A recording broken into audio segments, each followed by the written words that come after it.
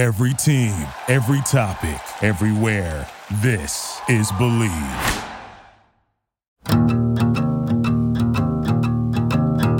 Welcome to Voices Behind the Game. In this episode, you'll hear a conversation between a black man, Derek Pearson, from 94.1 The Ticket in Omaha, Nebraska, a sports radio station, and a white man, and myself, from Salt Lake City, Utah, with the goal for this white man of understanding Derek and understanding exactly how this white person can make a difference, who can own things that he didn't know about himself, and truly start to understand exactly why Black Lives Matter and how he can make a difference in what's happening in our country. I hope you enjoy this honest conversation, and thanks so much for listening.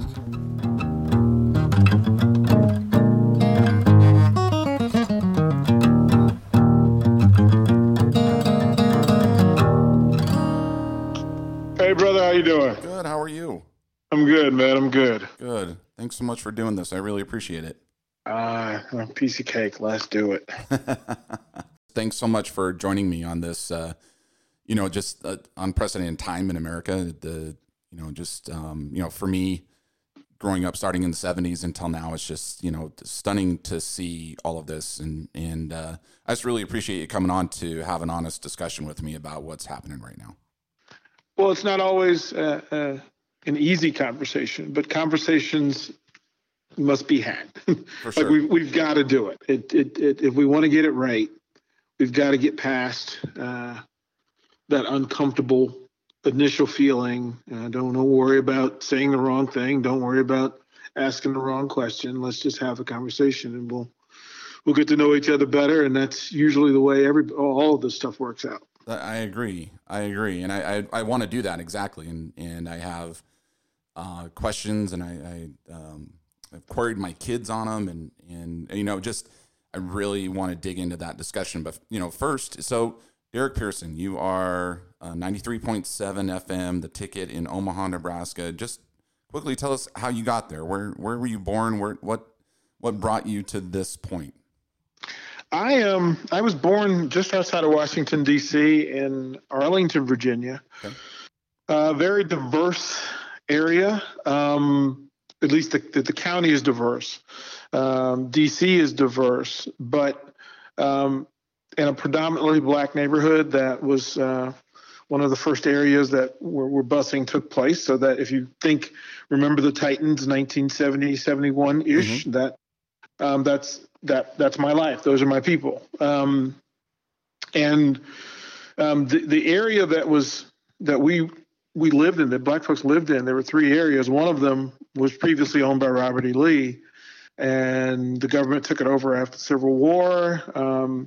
Some folks bought it up and only sold it to black people so they'd have a place to live. So a lot of the migration from Southern Virginia and North Carolina ended up in this part of Arlington, Virginia. Gotcha. So like the opposite of redlining then. Yeah. The answer to redlining. Yeah, that was really what it was, to give these folks an area, because these are folks that, through whatever generations were going to help build D.C. It was going to build it up. So think back to those 1800s where a lot of the buildings that exist now weren't there. Well, you needed people to build them. In order to do so, you had to give something of value to them. And my house was a 5-minute bike ride to the Pentagon. So that gives you any point of reference. Okay. Yeah, it does. So really close to, if you will, the border of DC. For people that aren't familiar with DC, it was built in a way for everything points back to the Capitol, right? To the White House. All the streets and everything point back in, almost like a trapezoid or an upside down triangle, and it was built that way for so the government at that time could see if anybody was coming, and then they were bordered by the water, the bay on the backside in the Potomac, and so then communities of Virginia and Maryland really are just right over the side, if you will, of DC. It's really unique in the way geographically it's set up. Well, it works out. It's interesting that over the years, what's happened is, I mean, because the government folks who work for the government, and then the people that are sent to DC from around the country as representatives, Congress and Senate, they live in those surrounding areas, and you engage and you deal. So we get a bird's eye view and some insider on how the government and how policies work, because the joke in that area is that I see you on TV debating at 3:00. I also see you together at 5:00 having drinks together. Yes. I've seen that, and that's why I love DC. I've been to cigar bars in DC, and you just see those conversations happening, and you don't necessarily know the people, but you can envision and or imagine what they're talking about. And it's unique of anywhere I've ever been to experience that kind of access to policy that you figure is being worked out at that point. I wish that most people in the other portions of the country would all spend some time living and working in DC, because then they would understand. I separate things by this. There's politics and then there's humanity. Yes. And people will confuse the two. Yes. And I would always say, well, if you lived in DC, we look at politicians like pro wrestlers. Okay. That they are paid for to script and to speak to things that once the cameras are off, they may not live that reality. No question. So once you understand that, you go, okay, listen, I'm not a politician, I'm a human being. So I know how to human. That should be my focus. I'm not paid for policy. I don't deal with people based on policy. I deal with people based on their humanity. And if you're telling me something from love, I lean in. And if you're telling me something from other than love, I lean away. I keep it that simple. And is that difficult? Was that difficult with where you grew up and how you were raised to keep it that simple? Did you come to it later in life? Yeah, I came to that much later in life. Well, okay. No, actually, so the black neighborhood, we were bused in, I want to say 1970. And I was protested. I was put on a bus and sent to a school, a predominantly white school, and an all-white school on the other side of the county. And when I got there as a 9-year-old, when I got off the bus, there was a protest. There were adults who were protesting the fact that I was going to attend the school with their kids. And I'm 9. I didn't know why. I didn't know what that meant. As a matter of fact, I wondered, why are you mad at me? You don't even know me. Right. Like, why are you mad? And then you learn to identify allies, people who welcome you. And just as there were parents who told their kids, you better not play with the black kid, there were parents who told their kids, yeah, you better play. You at least try to be friends with this kid. So you learn to identify people that lean in towards you. I was boycotted. I was tested. We did some academic testing back in the original days of standardized testing. And I did really well, to the point where white parents demanded that I would be asked to take those tests under direct supervision to prove that I didn't cheat. Oh, wow. And that happened. If you could see an area of 20 square blocks, if you crossed that 21st block, it was actually called the white section. Like, you knew, okay, all bets are off if you go over there. Like, you have your rules, and sure. That was one of them. Don't go over there, which, me being a curious kid, I needed to know what the boogeyman looked like. I needed to go over there. And when I didn't find him, I didn't find him. I was reinformed that it was there, right? It was reinforced to me that it existed, just not there where I was looking. And so that followed me all the way through up to high school, where I went to predominantly white high school. The pretty one of America's greatest high schools, Washington Lee High School in Arlington, Virginia. Sandra Bullock went there, Brian Blados, Shirley MacLaine, Warren Beatty. I mean, there's some, there are a lot of folks sure who came through this high school. Learn. Was it a combination of affluent people and so affluent white people and then people that lived in the black part of town? Was that how it was made up?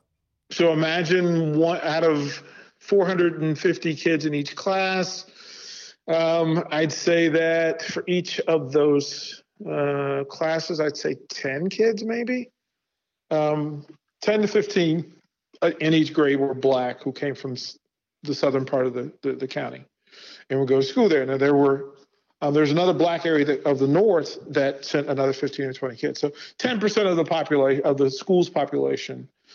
I guess they tried to measure and keep it whatever society was. So if 10% black was what the number was, that's what they were trying to do within those schools.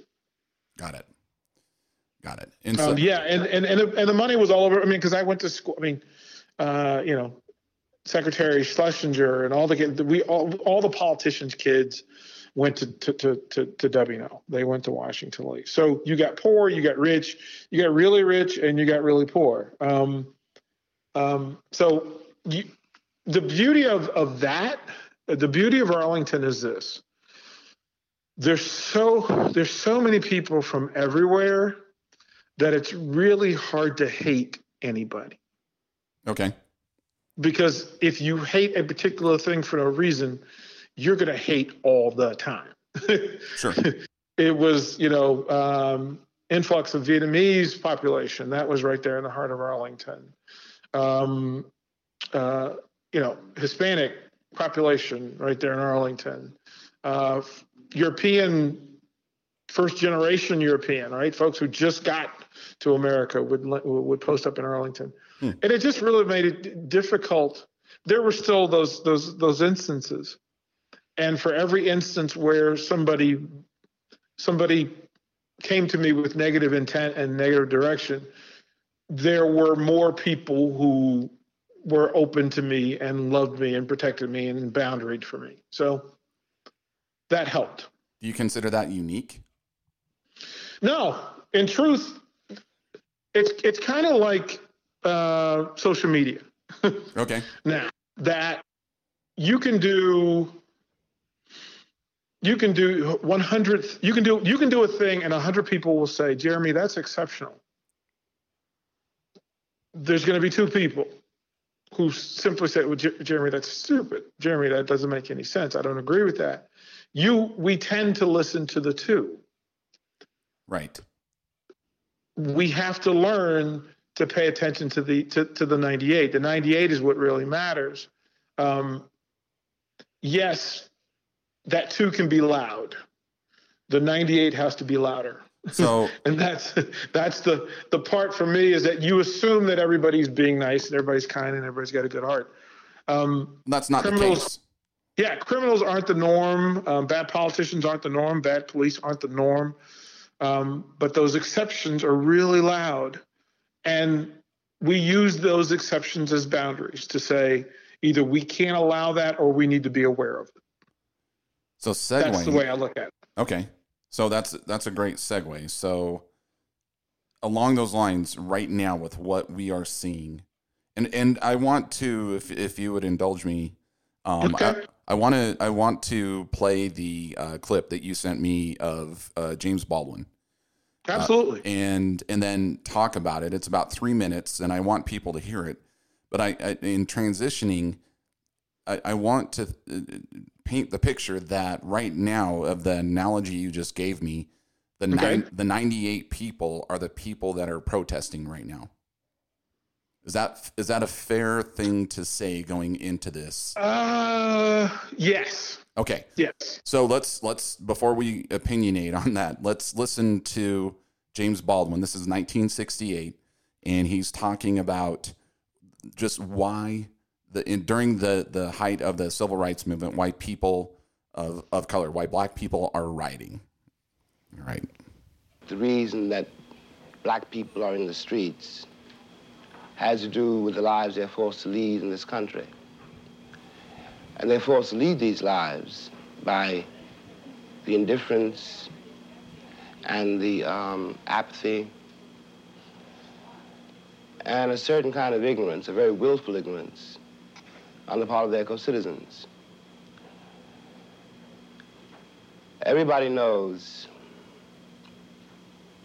no matter what they do not know, that they wouldn't like to be a black man in this country.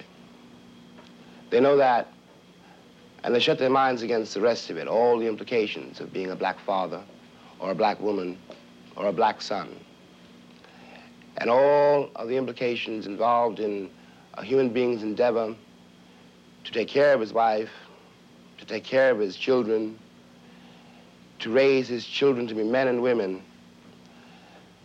in the teeth of a structure which is built to deny that I can be a human being, or that my child can be.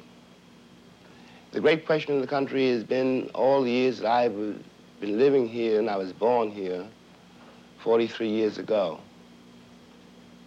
is what does a Negro want? And this question masks a terrible knowledge. I want exactly what you want. And you know what you want. I want to be left alone. I don't want any of the things that people accuse Negroes of wanting. And I don't hate you. I simply want to be able to raise my children in peace and arrive at my own maturity in my own way, in peace. I don't want to be defined by you. I think that you and I might learn a great deal from each other if you can overcome the curtain of my color. The curtain of my color is what you use to avoid facing the facts of our common history, the facts of American life. It is easy to call me a Negro or a nigger or a promising black man, but in fact, I'm a man like you. I want to live like you. This country is mine, too. I paid as much for it as you. White means that you are European still, and black means that I'm African. And we both know, we've both been here too long. You can't go back to Ireland or Poland or England, and I can't go back to Africa. And we will live here together, or we'll die here together. And it's not I am telling you. Time is telling you. You will listen or you will perish. All right. I really appreciate that. I appreciate you sending that, Derek. I mean, it's there's so much in there, and I think a lot to talk about. And I think it frames this conversation so well. You know, the curtain of my color, and I've never, and to give you a small background on me, I you know, in college, I took a history of African Americans class. I took an American Race Dilemma class. This was something I was passionate about, and very honestly, until recently, I used that as, well, you know, I have knowledge, I have understanding of what Black people are going through, and so I can empathize better. But I still think when I look at it, I still can be prone to see the curtain of color. Not even intentionally, but just, it's almost subliminally that, you know, that's been ingrained in me. And when I, you know, when I saw this, and there's so many things I think that can be talked about, you know, just even digging into his eloquence and, you know, the way he speaks, the way the metaphors that he uses, so much of that can be talked about, meaning, you know, judged. I think that people can go down that road. So framing that, because this is right around the time that you're talking about of getting off the bus and being protested. And then remember the Titans time. This was in 1968, you know, it talk about feeling that curtain of color and how, you know, what he's talking about. Cause he also talks about the family and, you know, and being able to raise a family. I'd like to know how difficult that is for a Black person, for a Black family, and what's, you know, what the challenges are, what are the problems that Black families bring upon themselves, just like white families do, and how this all meshes together. Yeah, it's interesting. There are a couple of things. One, I always tell people, first of all, I don't speak for all black people. You speak for yourself. Yeah, you speak for yourself. Right. It's like, so I tell people just in that as a welcome, that I'll be present and I can speak about myself. In your own experiences. Two, I love this phrase. Do I have your permission to tell you the truth? Mm. Because that allows us to have an honest conversation. And that's a GPS. So if it ever feels like I'm drifting away from the truth or from honesty, I'm held accountable to it. Right. So right. You can always say, let's go deeper. And we can do that. And then finally to this, especially specifically to this point, my family, I don't know to this day, I don't know what our financial status was to the rest of the world. What I knew that we weren't rich, but I also knew that we had more than some others. So I learned to be graceful in what I had. What I had around me, there are days when I had more love around me than I had food. Okay. And I was okay with that because it taught me that some of the other stuff, the material things, the things from outside of that place didn't really matter. Sure. I had, there were 7 brothers and sisters in that house. There were 8 kids altogether. My grandmother lived around the corner from me. So I had love in my circle. I had love in my neighborhood. The problems, though, again, that there was a racial electric fence placed around my community that if you went outside of that, you were to beware. There was an emotional electronic fence put around my community because it was, this is your place, know your place. It's a constant thing. Know your place, know your place, know your place. Is that what, do you belong here? Did your parents say that to you? Do you belong here? Did your parents? That was constant. That Okay. I knew that I could not ride my bike through certain neighborhoods. I certainly couldn't walk through certain neighborhoods. Even neighborhoods where I was familiar, like, there were people who I went to school with their kids and I would walk them home from school and it was, well, don't come inside my gate. It was people that, I posted this on social media this weekend that there are people that when I played ball in high school, there are people that rooted for me on game night who would not allow me in their house on Saturday. All right. You root for me on Friday night. You love me on Friday night.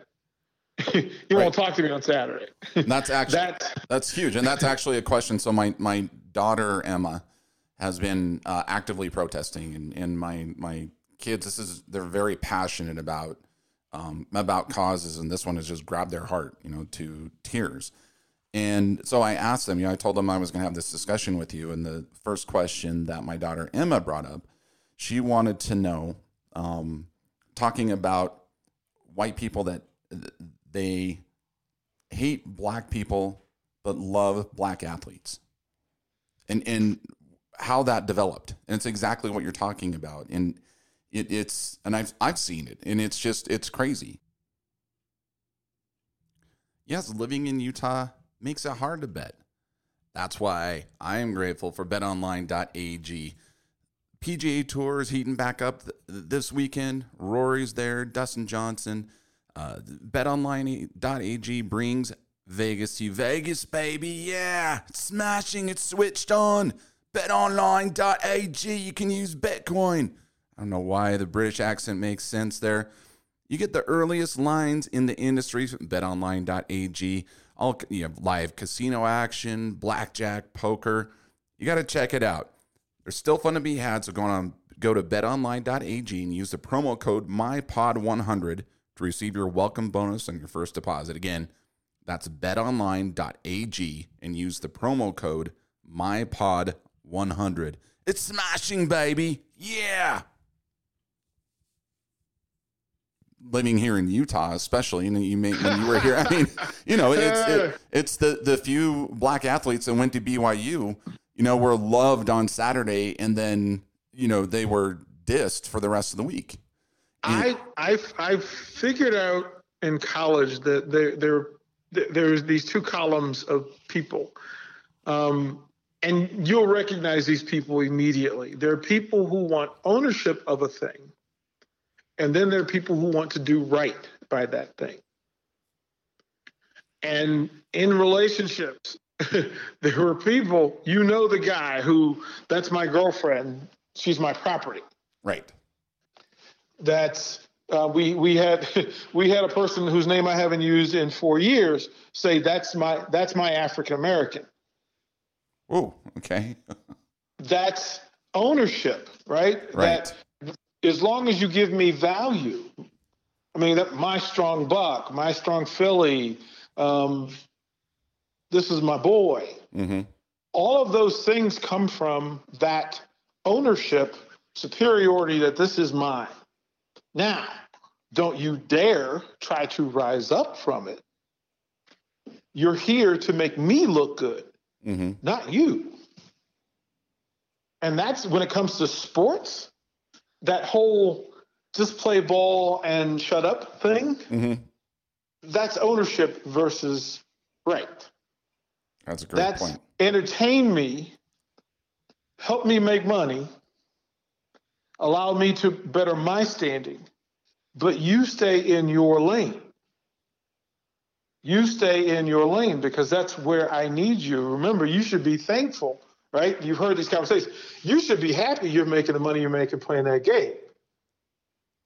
So on that, and I'll try to phrase this or frame this question the best way possible. So in listening to James Baldwin, he's eloquent, and he's talking about, I just want the same things that you want, and to be left alone, and that's to it.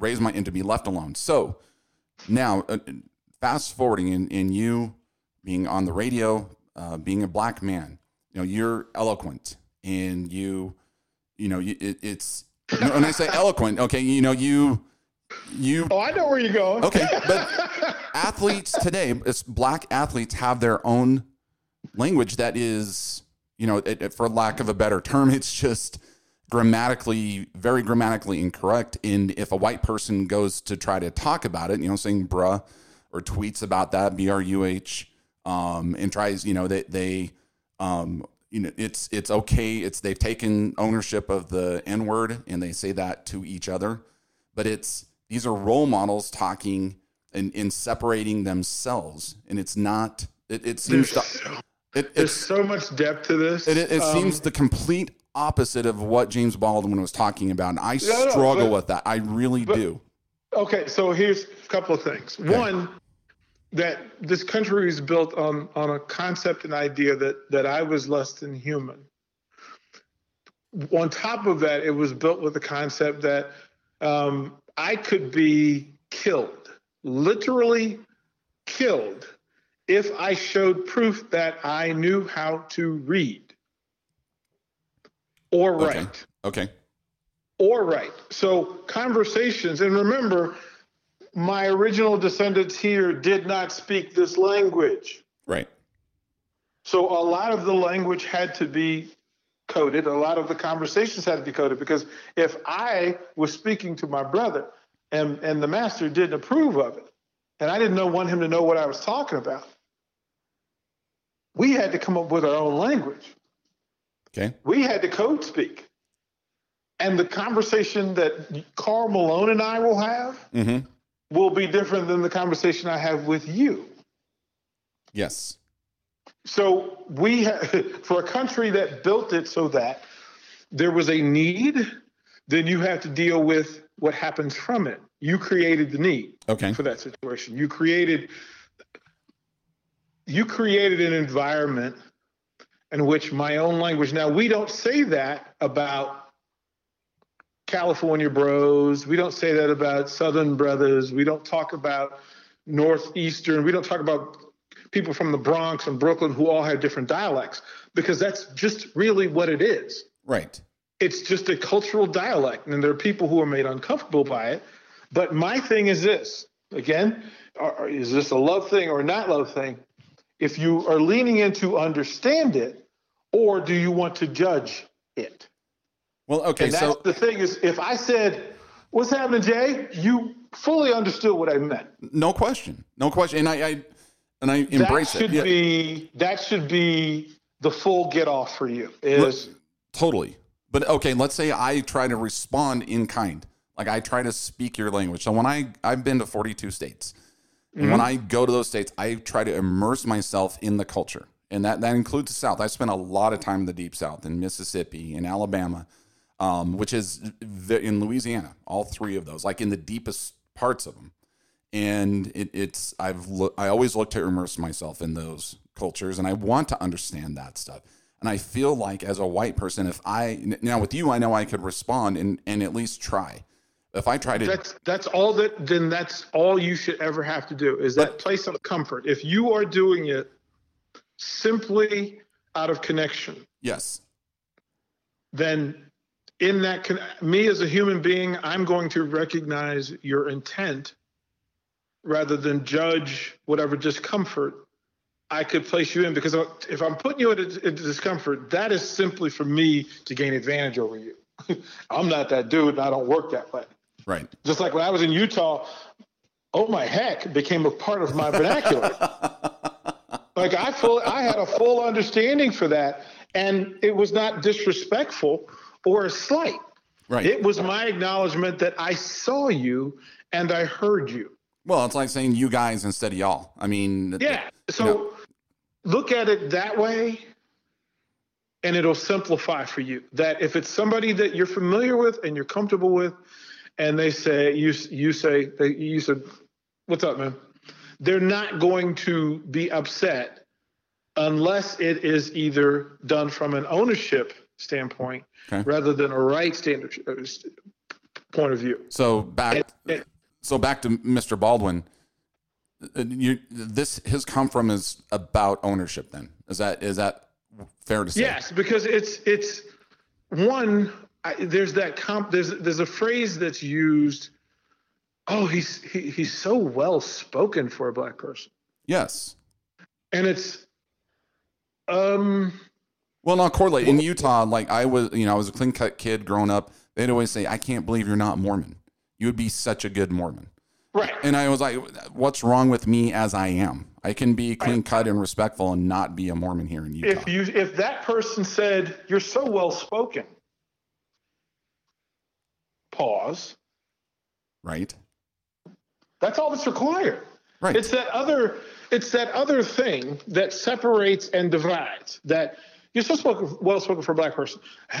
You had me. You had me leaning in because that appeared to be a love thing. And then you disconnected it and redirected it. Got it. So I say to people all the time, say that again.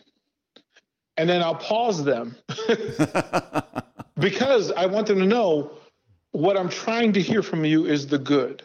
Sure. What I'm trying not to hear is the other. Which is the curtain of the color. There's the curtain that we put up. We put the curtain up in athletic ability. We put it up in education. We put it up genetically. We put it up in financially. We put it up in community. And my thing is, if you're using that just to identify where you are, like you're being present, it's fully okay to know that you're in a black neighborhood. Sure. It is not fully okay for you to know that you're in a black neighborhood and become afraid. Yes. Yes. Like all I want is for you to treat me when I come to your neighborhood the way you want me to treat you when you come to mine. Because that absolutely still exists. And yeah. I was in Birmingham and I saw it firsthand where I saw we were getting barbecue and we were in a suburb of Birmingham, and next door to, it's a classic Southern barbecue place. Yep. Next door to it is this upscale brewery.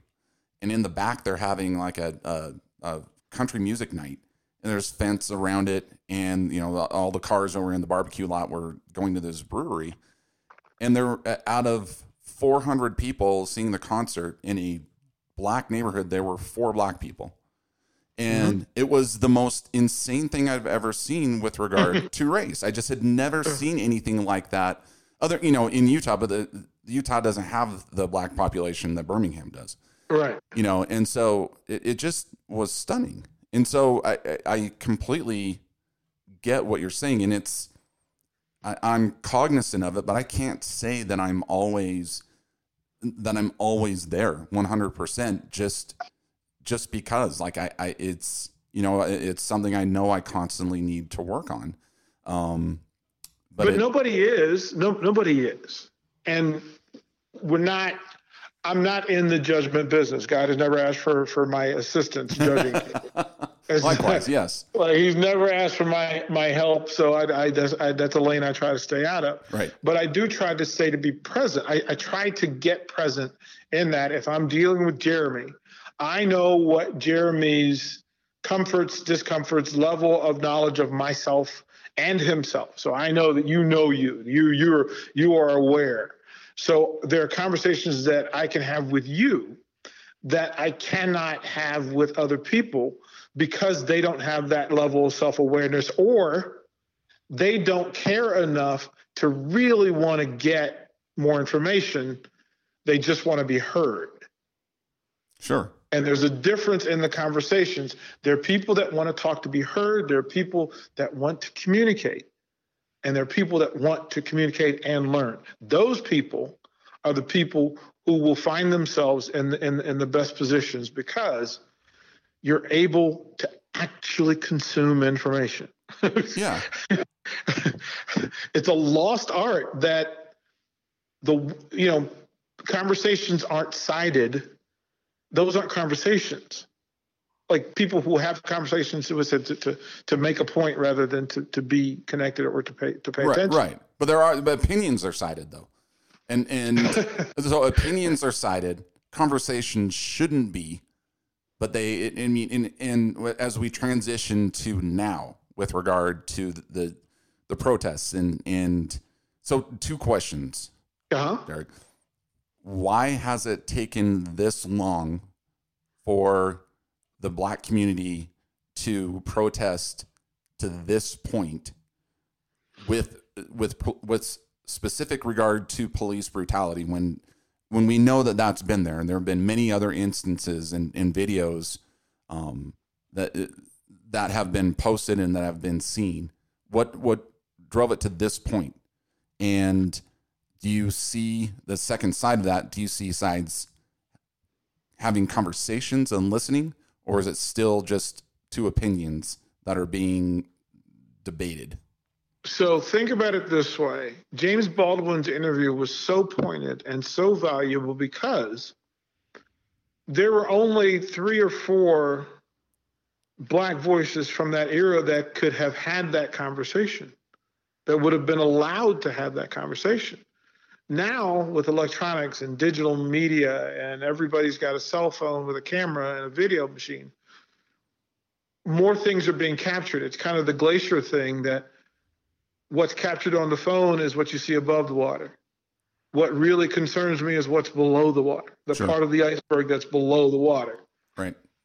What we're having the conversation now is we understand that if I tell you that, Jeremy, there's more to the glacier than what wrecked the boat, right? Right. Titanic happens because we only see the tip. We don't see the base that's really the foundation to it. This to me is a movement, and it's cyclical because once a generation, and you figure a generation is every 25 years, that generation has to have a moment or 2 where they move the needle, where you have to move the needle and say, listen, I know we've gotten comfortable, but we can't forget. I know we've gotten comfortable, but we can't forget. And we'll get comfortable, no matter how this plays out, we'll get comfortable again. And then the other side, the side that wants it all to burn down, the people who have never been loved, don't understand love, can't participate in love. And you know who those people are the moment you meet them. They're the people on social media that you could post a picture of you and Karl Malone. Mm-hmm. And it will take a moment of seconds before somebody says, well, what about this? Those are people that are so much in pain and so hurt by whatever thing it is. Generally, it's a lack of love. That they're going to, so the old phrase, hurt people hurt people. Mm-hmm. We've got to love the hurt people and bring them into the fold. Bring them into the love fold. Let them understand that, listen, I'm not here to take from you. I'm not here to hurt you. I'm not here to lessen you. I'm just here. I had to do that when I was in Utah. There were people that didn't trust the outsider. For sure. Well, and that goes two ways in Utah. Yeah. And across the board, right? For sure. And so we tell people all the time, get to that place where no matter what feeling you have, you feel free. You have permission to speak to it, as long as you're willing to listen. So along the lines of where the Black community only had 3 or 4 people that were allowed to speak in the same, going back in reverse, there were only 3 or 4 people that could be heard for the Black community. Well, imagine this, that most of the Black voices that were heard prior to 1998 were either Black folks who left America and went to Europe so that they could speak and live without being killed, or they were killed. So think of the loud voices, Martin, Malcolm, Paul Robeson before that, the country that tried to break Joe Louis so that he wouldn't speak. We put Muhammad Ali in jail. Right. The Black Panthers. I mean, all the way down the line. Right. So all the way down the line. So Black folks have to make a decision. Do I want to be heard more than I'm afraid of being killed for it? But does the Black community need 3 or 4 people that have the same message that you're talking about, as far as the desire to have the conversation on both sides? Or it's happening now, because now there's blogs where you don't have to rely on the major media companies to hire you and to give you access and exposure. Sure. You can actually go out and do this thing yourself. But we also know that, I mean, come on, we could name prior to 1970 the number of Black TV programs. Right. They didn't exist because it was felt like, middle America is not going to want to watch Black folks. They're not going to be comfortable watching Black folks. They're not going to watch Black folks succeed. They don't want smart Black people on TV. Okay, you can put on Black people, but they have to be cartoons, or they have to be cartoon-ish. They have to be non-threatening. Right. It's like and that's not a Black thing. That's a brown, tan, blue thing. That the Bruce Lee documentary ran last night and talked about that one of the greatest humans to walk the planet, one of the great actors and athletes, could not get on television here in America and stay on television because they felt like a Chinese person of intelligence and a small dialect would not be accepted in America. Like, he got his success after. So what America does is they resist first, and then they come back. Think, again, Cassius Clay. Think folks that Jackie Robinson, Curt Flood, people that were set aside, had to go through abuses to get their place. The same could be said for Billie Jean King. Kareem even had his people, right? That we refuse first, and then later on, we come back after the calm and we go, oh yeah, we were wrong about that. I mean, this is a country that got it wrong about Jackie Robinson. Like, that's no question, right? Right? Like, how off the center do you have to be to get Jackie Robinson wrong? Right. So there will be more voices, and you see them particularly in sports media. Which is flooding over. Our buddy Morris Payton is an example of somebody who starts in sports and moves over to main media through comfort and recognition. Those voices will happen across the board. There will be a resistance originally, and then America will get past this discomfort and listen. And let me tell you, your daughters thank them, because they're going to be one more generation. We are one day closer to being to the same. Yes. I try to stay away from the word equal because I don't want to portray that. Well, I mean, and that actually brings up a whole different conversation because equal gets into the socioeconomic differences and just the physical differences, the geographical differences. I mean, that's in my mind a whole different conversation and pertinent. But I think this argument is different because it's even worse. I don't know if that makes sense. But, I heard this. Yeah. I heard this weekend that when it comes to humanity, America has asked people to settle for way less. That we had the current, hot phrase is Black Lives Matter. And it says, wait a minute, we have to have a conversation over whether Black folks matter? Right. Like matter. Like we know the definition of matter. And we're having that conversation because we had the conversation of equal, because we had the conversation of civil rights. So equal rights, civil rights, we can't get those right. Yeah. That's where I put trust in the conversations as a reminder to say, listen, I don't want you to help me. Unfortunately, I need a cosign because that's America still, that I need a white cosign to be a Black person of value in this country. But I don't want anything given to me. All I want is the value of what I'm doing, what I'm actually producing, what I'm actually putting out there. Allow me to work at the same level as the person who's equal to me. Don't put me ahead of somebody that's better than I am. Don't put me behind. Let me have my own value based on what I produce. That's all anybody wants. And nothing can prove otherwise. There just isn't anything to say otherwise. So well spoken. Completely agree. A couple of questions as we wrap up, Derek, and I so appreciate this conversation. I know we could go for so long. I just I don't want to dominate the entire. We can do it again. We can do it again, and we need to. I mean, we absolutely need to. So, two questions. The first one, and this one actually comes from my son Calvin, who also does the music for our show. So, thanks, Cal. Appreciate it. Thank you, Cal. They're both, my daughter and son are both musicians, incredibly talented. They call me Stage Dad because that's, I always have to brag about them. All right. Nice, bro. That's nice. Right. So Calvin wants to know what systemic changes need to happen to see real change. In your opinion, what are the systemic changes? We're seeing a lot of things about defunding police departments, putting money into social programs. But what is that reality? In your opinion, what are the systemic changes that need to happen? Wow.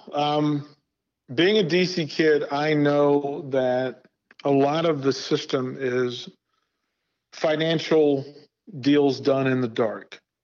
Yes. As long as there's money in politics. Yeah. Yes. You can't take what people are saying at face value ever.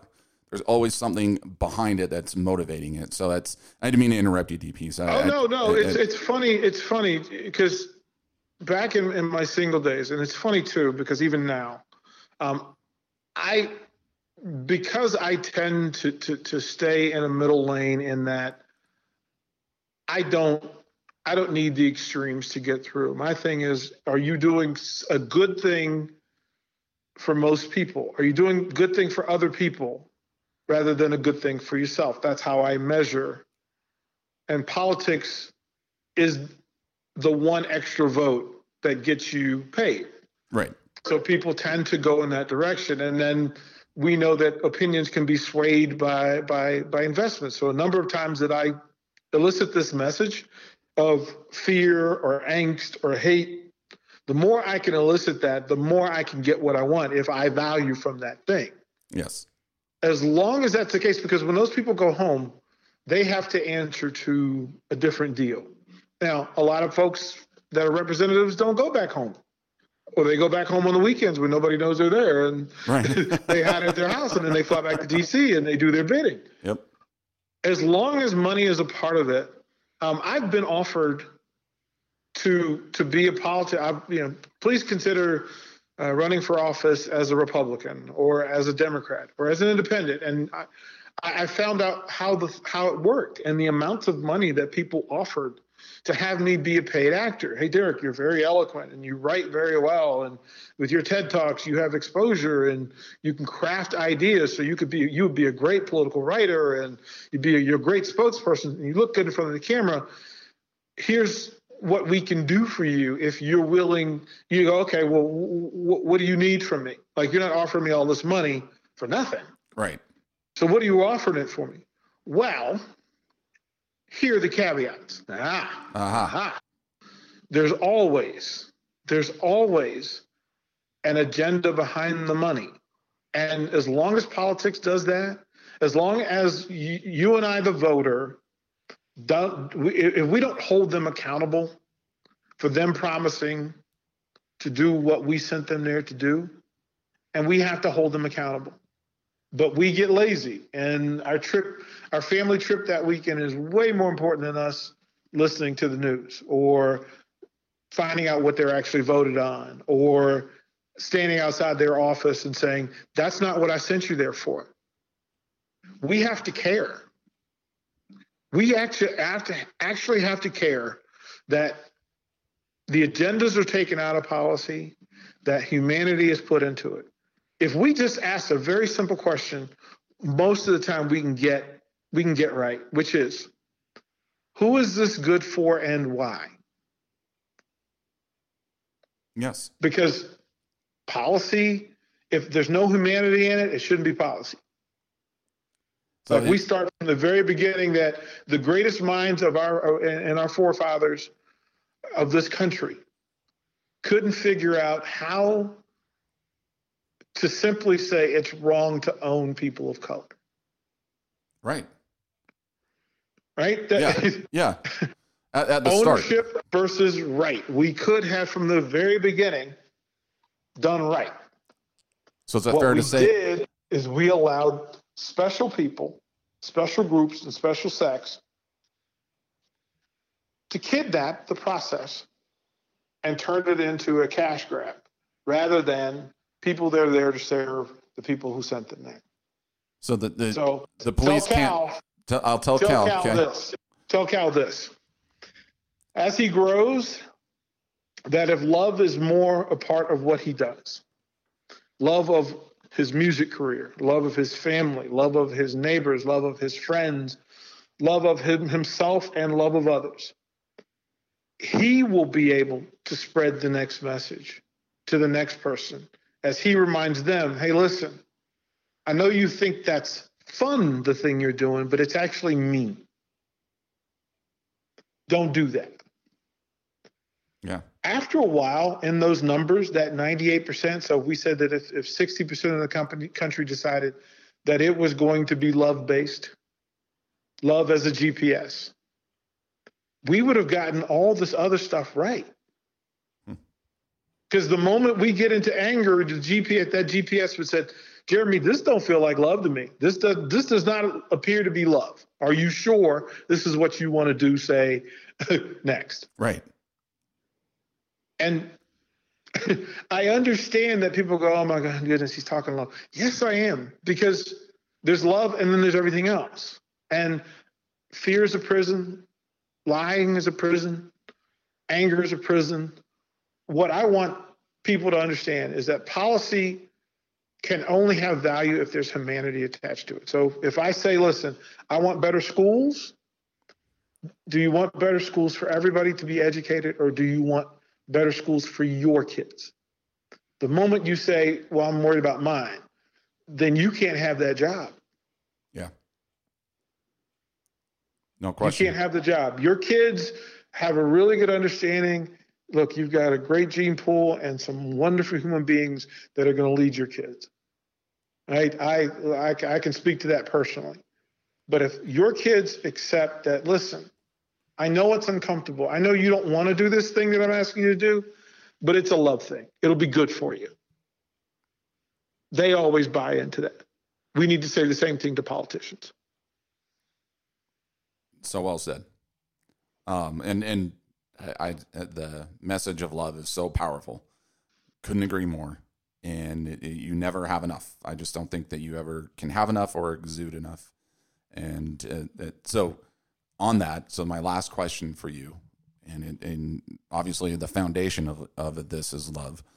For white people, do white people need to acknowledge their white privilege in order to be able to sympathize or empathize with what the black people are going through?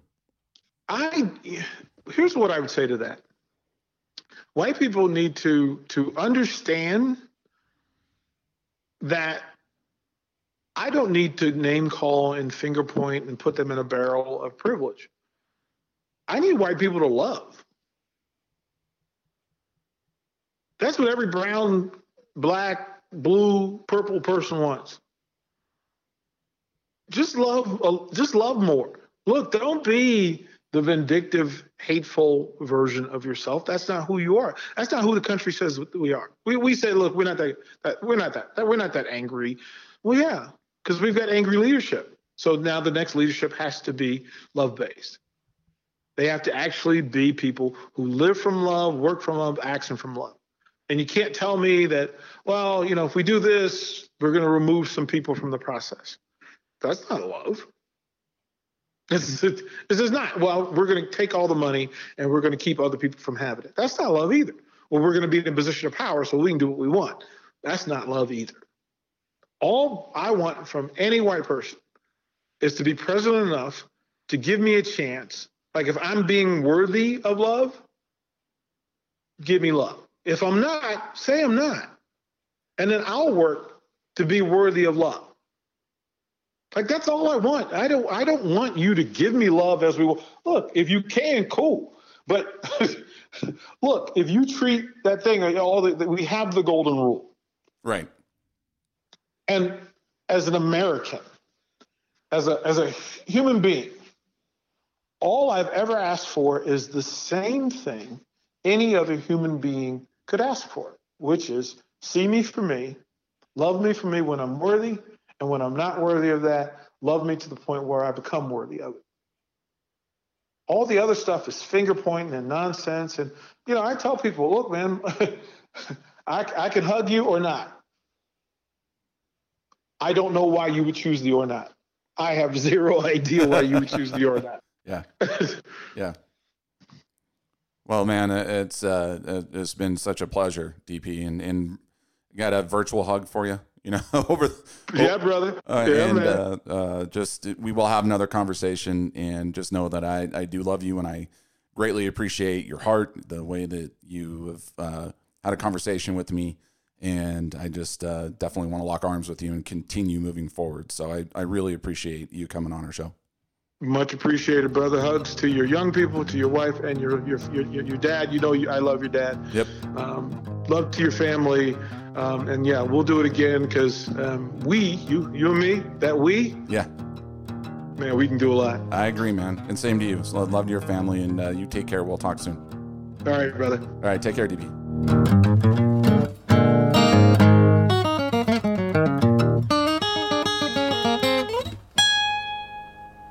That one was good. Thank you for listening to Believe. You can show support to your host by subscribing to the show and giving us a 5-star rating on your preferred platform. Check us out at Believe.com and search for BLEAV on YouTube.